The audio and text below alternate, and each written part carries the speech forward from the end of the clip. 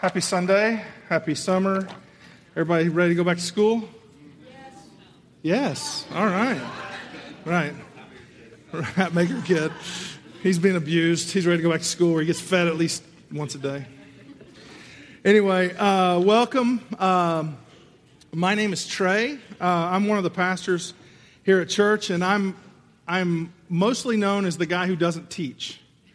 So I have other duties as assigned, but I'm the announcement guy. I'm the light guy usually. I'm the email guy. I got a lot of jobs, but teaching, it's down on my list. But we're going to. And Jason calls me the guy that dresses from Costco. So anyway, thanks, Jason. Anyway, but today we're going to. One of my main jobs at A&C is dealing with the finances, and so. I know you were all looking forward to a sermon on giving this morning, so I'm going to deliver that to you in just a moment. But we're going to be looking at an example in the New Testament in Acts 4, and I'm going to be sharing some thoughts on that and just some different perspectives of mine. But let's pray first before we get into that. Father, I just want to thank you for your word. I want to thank you for just its ability to do what it does, as it convicts, as it teaches, and as it just ministers to our hearts. Father, I pray that we're open to receive what you have to say this morning. And we pray it in the name of Jesus. Amen. So we're going to be teaching out of Acts 4, verses 32 through 37. That's at the end of the chapter, and it's subdivided off by a nice little heading at the end. But I want to recap kind of what's been going on in Acts 4 so you know context, so you know where this is at. But the thing is that after Christ's resurrection, the teachers of the law and the rulers of Jerusalem were very upset with this new way that they'd heard about, coming from the Jesus camp. You know, the whole thing going on there. Specifically, that Jesus had been resurrected, and that large numbers of people were coming to faith in this new way and in Jesus, and that healing was going on in the name of Jesus. This was upsetting the rulers of the day. And so they brought Peter and John before the Sanhedrin, which is like the Supreme Court, if you will. So they bring them before the Supreme Court, and they're asked, by what power are they doing this healing? And Peter, it says in the chapter, in chapter 4, that he was filled with the Holy Spirit and proclaimed this: "It is in and by the name of Jesus, who you crucified, but God raised from the dead, that this man before you is healed. You rejected Jesus, and he is the cornerstone. Salvation is found in no one else." And see, they couldn't really do much with Peter and John at this point, so they pretty much just told them, just don't say that anymore, and you're free to go. They had broken no laws, and they simply just threatened them and sent them back to their people. Well, Peter and John weren't having any of it. They got back to their people, and they went and reported what was done to them and what was said to them. And they prayed at this point. The whole group of them prayed together for boldness of their convictions. And they asked God to continue to work in them as a group and to perform more signs and wonders in the name of Jesus. So that at this point then, the whole building shakes, the whole place shakes, and they were filled with the Holy Spirit and spoke the word of God boldly. So right after that, after the building shakes, after they're filled with the Holy Spirit, we pick up in Acts 4:32 through 37. All the believers were one in heart and mind. No one claimed that any of their possessions was their own, but they shared everything they had. With great power, the apostles continued to testify to the resurrection of the Lord Jesus. And God's grace was so powerful at work in them all that there was no needy person among them. For from time to time, those who owned land or houses sold them, brought the money from the sales, and put it at the apostles' feet, and it was distributed to anyone who had need. Joseph, a Levite from Cyprus, whom the apostles called Barnabas, which means son of encouragement, sold a field he owned and brought the money and put it at the apostles' feet. So, just so you know, I told you I am in charge of kind of the finances of the church and what goes on day-to-day business-wise with the church. And I'm the only one who sees who gives at the church. That and our bookkeeper, who's part-time, and she doesn't go to this church. So, and if I'm honest, I don't really keep tabs on what people give. at ANC. I figure that's between you and God. And I'm more concerned with the overall financial health and well-being of ANC as a community of faith moving together. Will we make our payments to our nonprofit partners? Do we have the money for the ministries we support? Will we make our rent? Will we make payroll, take care of the insurance? Will we be able to bless and assist those who call and need our help? We'll be able to make purchases that we need that just come up from time to time. The equipment for our events that we do, or pay honorariums for guest speakers like we had, or take care of the band, or worship leaders when Lamar's gone. But just a lot of things that go on in the church, and I oversee those things that are financial. So in the life of ANC, in the 9+ years that we've been operating, we've never taught on giving. That's correct, isn't it? I can say outside of partner class and outside of a called business meeting, one Sunday morning that we had a special call business meeting when our church was literally tanking a couple of years ago, we have not taught on it. And your pastors didn't teach on it. We had one of our elders do it at that point. But it's not because it's not important. It is. It's very important. But I think we don't do it because we don't want to make people feel uncomfortable. We've always believed that the finances of the church are for the partners, and we still do. But I do think we do a disservice by not teaching about giving. Because as believers, we're the beneficiaries of previous generations' generosity and investment in the kingdom. If you're like me and you came to faith in church or because of church people, you are the beneficiary. Your faith benefited from someone being trained up, brought up in church, discipled, and caused to impart their knowledge to you. Giving's always been important to me, as it is for many of you. I learned early on that when I made money, that this was God's provision for me. My dad taught me that I ought to be compelled to give a portion of the provision back to the church to join in what the church was doing. And it was biblical. Dad told me, son, when you make $300, which was a huge check when you're in high school, you should give 30 of that to God at the church. He called that tithing. And I'm like, whoa, $30? That's a lot of soda money. I'm just kidding.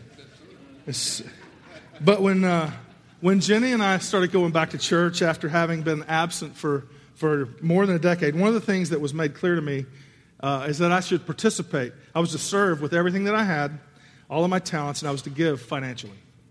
Serving for me and Jenny landed us in youth group for over a decade, and that's where we met Jen and Brandon. They were in our church in Corpus as youth pastors, and Jenny and I just connected and fell in love with, and the story, happy ending, blah. Anyway, so, but also, besides youth, I taught young married Sunday school class. I started and implemented small groups at our church, and I was a deacon. And we tithed, okay? And I must say, tithing's never been hard for me. It's just always been something, except for maybe when my dad told me to give $30. But Jenny, on the other hand, thought it was just way too much. She had grown up poor, and she's not here, and so I can say this about her. And she couldn't imagine giving hundreds of dollars every month to the church. I had to share with her these principles that I had been taught and that Dad had instilled in me when I was little, and the motive behind it. But then I want to tell you something personal about me and my tithing situation that I have only shared with a few close friends.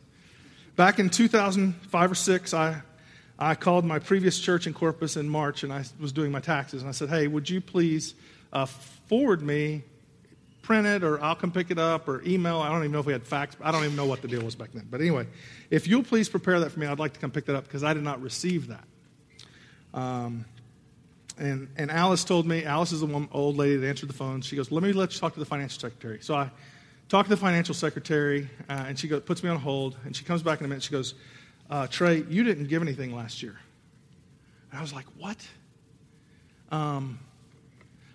That's not possible. I always give. I give a lot. These are all going through my mind, and I am freaking out because I have not participated in a way that's very, very important to me. Didn't make any sense to me. I couldn't reconcile it. As best I know, I had put an end on my direct giving at the bank, and the time had expired, and therefore I quit giving. And I had not given for an entire year, and this crushed me. The very first person I reached out to was Brandon, who was up here in Austin at the time, serving at another church, and I said, "Dude, I blew it. Tell me, what do I do? What do I do? I don't know." I said, he goes, "Well, do you have the money?" I'm like, "No." I'm sitting there thinking up the months and how all that adds up. I'm like, "No, dude, if I have it, I spend it, and I really do." And he says, he goes, "I tell you what, do." And it made a lot of, it resonated with me, and it is what I did. He said, "Give what you can and move on. Give what you can and move on." I was like, that was easy, because I can give what I can, and then I'll move on. There was no condemnation. There was no guilt. There was no shame. Those were things that I was heaping on myself. When I found that I had not given, can you imagine that? Not giving for an entire year. For me, that was just, it blew me away. Because I believe that tithing is biblical, and I believe that it's not to earn favor. It wasn't because God needs our money. It wasn't to get something in return, and it wasn't because the church would fold if I didn't. It was something greater than all that, and it was an exercise in faith for me. But in that moment of failure, I made this about myself, and it's never been about us. Much like a Bible study or serving with us when we go downtown or getting together in community and just loving on people who are different than ourselves, this is an act of obedience that places, giving is an act of obedience. It places our dependence and recognition that God does provide for us. He provides everything for us. He's the giver of all good things, after all. And like it says in Psalms, He really is the owner of the cattle on 1,000 hills. And like we say in partner class, it's both personal and it's spiritual, but it's also practical.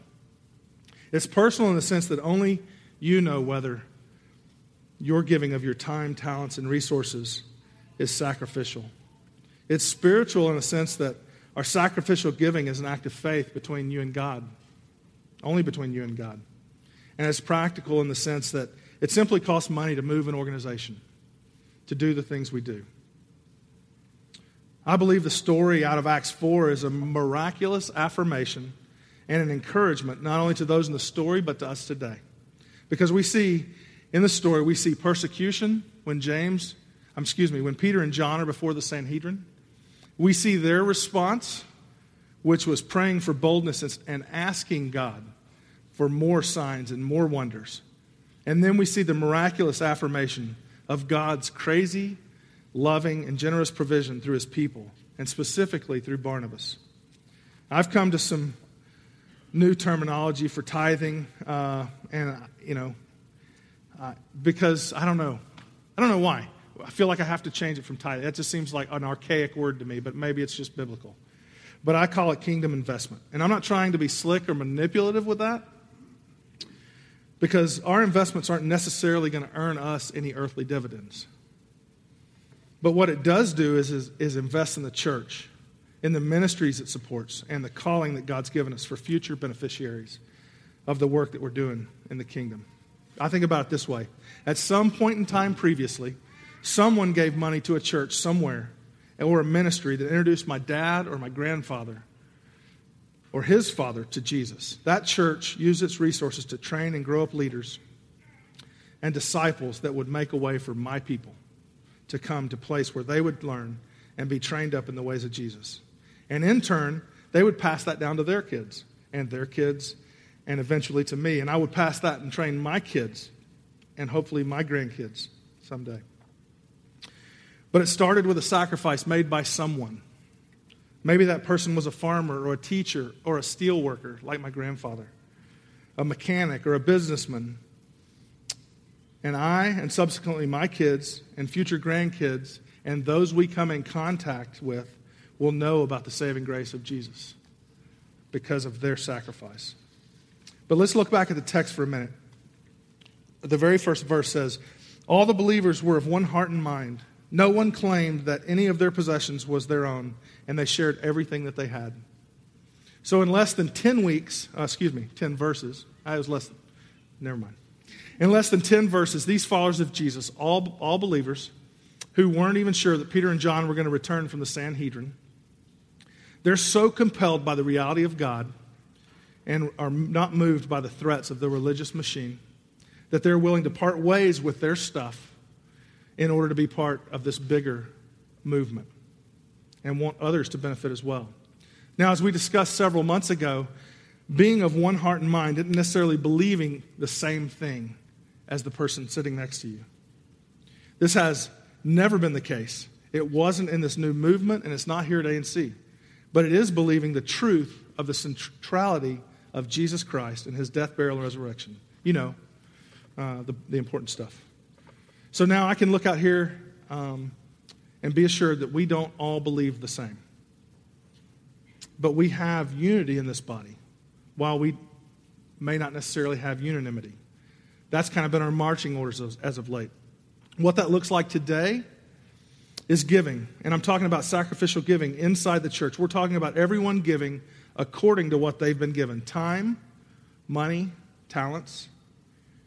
And it works best when we all pull together, when we're all pulling equally. Everyone lifting at the same time. Many hands make light work, you've heard. Too often I default to the guy that I know will do the job because it's easier for me. But that's not good for the team or for team morale. And it's not God's design. What he is not what he's blessed us to do. In Genesis 12:2, he says that this to Abraham. He says, I will make you into a great nation, and I will bless you. I will make your name great, and you will be a blessing. I'm blessing you, Abraham, so that you will be a blessing. He doesn't give Abraham the option of sitting this one out and letting somebody else be the blessing. No, he says, I bless you, you bless others. The reality for some of us is that either A, we don't fully believe, or we, B, don't fully understand what it means to be part of a movement, something bigger than ourselves. At ANC, we've never asked people to do something that the elders, leaders, and staff of this church aren't doing. We try to lead by example. The staff and elders, all of us together, with many of you, lead by example. And as a leader in this church, I fully believe and fully understand that we can do more together than we could do separately. And as we come together weekly, worship God, serve in the community, and proclaim the message of Jesus and his death, burial, and resurrection by doing life together, we are emboldened, much like the followers of Jesus in Acts 4, to give sacrificially of our time, to give sacrificially of our talents, and even, yes, give sacrificially of our money and resources. But it works best when we're all pulling together 100%, rolling up our sleeves and sharing the load. This is why we ask you to serve with us. This is why we ask you to pray and study and do life with us and grow with us. 1 Peter 4:10 says, as each of us has received a gift, use it to serve one another. And Luke 12:48 says, to whom much is given, much is required. As a people, we're so blessed. We've been given so much. You know, ANC, when you partner with ANC, you know this. You've said, I will serve with you. I will live in community with you, and I will give to you sacrificially. Again, we wouldn't ask you to do anything we're not doing ourselves because we believe in it. We believe Christ meets us downtown. We believe he reveals himself in our restore groups, in our study, in our prayer. And we believe that Christ sustains us when we give. It's a package deal. Don't miss out on the blessing that comes with serving, that comes with community, and that comes with giving. Don't miss it. I believe that applies to us both personally and as a body. Here's a real-life example. About 2 years into the existence of ANC, it was just me and Brandon. We had a part-time worship guy, and that was pretty much it. This was before Jason. This was before Lamar. And we literally lived week to week as a church. This is it brings me back. But we literally talked like this on a weekly basis. Well, based on our cash flow, based on our outflow, we've got about 3 weeks till we close the doors. I'm seriously. And then the next week, well, we've got 2 weeks till we close the door. But we remained faithful to the things that God had called us to, literally giving away our last dollars to a single mom of 2 kids who was about to be evicted. We paid her rent for the month. And that $700 took us down to the point where we had tens of dollars in the bank. That was it. I looked at Brandon, I said, dude, we don't have the money. He goes, how much do we have? And I said, $730. He goes, then we have the money. And I'm like, how do you argue with that? We did. So I wrote the check, gave it to Brandon to deliver, and went to the office. And when I got there, I checked the mail, and in the mail, postmarked from some other part of the country, was an envelope. And I opened that envelope, and there was a check for $10,000. He sustained us. There's a couple of amazing parts about this story. One is, I'm not 100% sure if we hadn't given that woman the $700 that check would have even been there. I'm not sure. I don't know. The second thing, the more amazing thing to me is that it happened 2 more times. 2 more times in almost the exact same way. So much so that we almost drained our account again to help someone else out. I told Brandon, dude, I'm going to check the mailbox. and there was another check for $10,000. Again, different person, same amount, same scenario. And the third time, it was just stupid. I took a picture of the $10,000 check, and I sent it to Brandon. I said, man, no one's ever going to believe this. No one's ever going to believe this. But as sure as I'm standing here talking to you this morning, God moved in someone outside of ANC, all 3 of them, in miraculous response to our obedience, and there was a sense of wonder and expectation to see how God would continue to sustain us. It was a beautiful season. And I'll be honest with you, we aren't in the tens of dollars right now as a church, but we've come out of a rough fall where we may have lost maybe a third of our people over our stance with LGBT inclusion. And heading into the summer's always tough. So it's always tough. God's going to have to sustain us. Your church is at a crossroads. But I have no doubt that when push comes to shove, God's people will rally. He will move his people to continue this work that he started at ANC. He hasn't let us close the doors yet for some reason. And he has a plan for us. There's no place I would rather be than walking and waiting for God's grace to show up powerfully like it did in Acts 4 and when we were a 2-year-old church. God still does this, you know. He still moves in people outside these walls to join us in what we're doing because they have heard about us from Jen's vlog or Brandon and Jen's books or maybe I don't know. You write a blog, right? Sometimes. But I want to stop because these people have, over time, they've sustained us. And I want to stop right there and tell them something because statistics show us when we look at the stats that we fill up this room, but there's typically 5 times the amount of people listening online than are in this room. And when Jen teaches, it's usually 10 times the amount, but just I don't know how. But I want to say something to them real quick, and then I'm going to ask you to help me for a second. Okay, podcast people, first of all, thank you. Thank you for your love, your prayers, your support. When we teach to this little church in South Austin, we fill this drab cafeteria in a middle school with about 250 of the weirdest people on the planet. And all God's people said. We worship our guts out. We love each other like crazy. We love our city and our communities. We do life with each other and serve in the margins together, and it's super messy. But when you come visit us, and a lot of you do, don't expect a big church. That's the thing we always hear. And we aren't fancy either. And we don't do live, what do they call them? Streaming. We don't do streaming. That's too fancy. But there's always something special here. And we love you guys, and we're thankful for you. So if you guys want me to finish up this sermon, I would like you to say aloud with me, thank you, come see us. Okay, 1, 2, 3. Thank you, come see us. There you go. Just don't move here, all right? That's the typical Austin line. So anyway, Mac posted an incredible picture of downtown Austin in 2010, which is a couple of years after I moved here, of 2010 and today. And it's just amazing. It's amazing. If you haven't seen it, I'll post it later. But it's just an amazing picture to look at. Anyway, where did I lose my spot at? Oh, thank you. Come see us.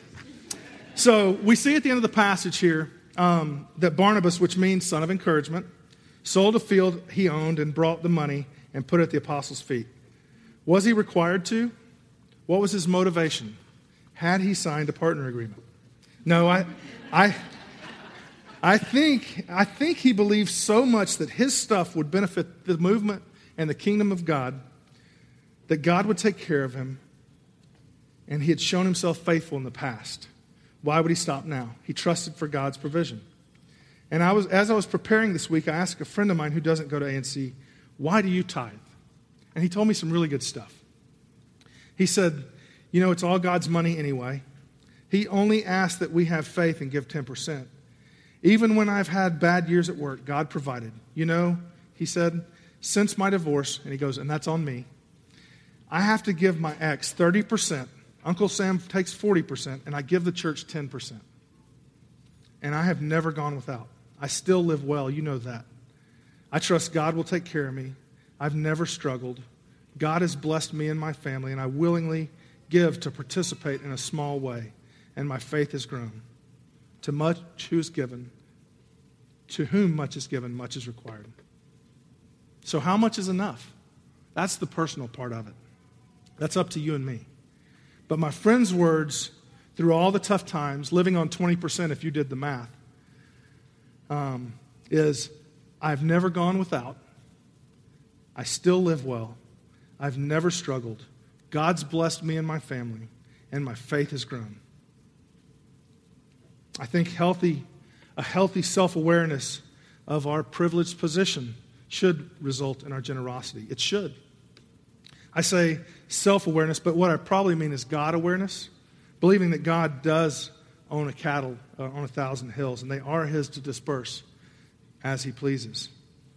Are we using what we've been entrusted with to serve and to serve others? That's a hard one. Where's my heart? Where's my heart in giving? Well, my old pastor would tell me, well, let me take a look at your checkbook. I'll tell you where your heart is. Are we pouring ourselves out for the kingdom of God, or are we pouring ourselves out for our kingdom? Because abundant blessing both ways is what living in the kingdom is about.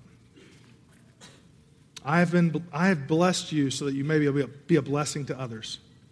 I know I want to have more stories, both personally and as a church, where like in Acts 4 and the story I told you about 2-year-old ANC, about God sustaining our church, I want to experience some more of that. It was exciting. I was expectant, and God delivered. He always does. So church, I hope this message this morning is more encouraging than discouraging. I hope that it gives us more grace to love others well. And I hope that as we give, we remember that God abundantly loves and blesses a cheerful giver, holding nothing back. So let's allow God to have the space to move in our generosity. And let's recognize that everything we have is His anyway. And let's trust God, even in our finances. Let's pray.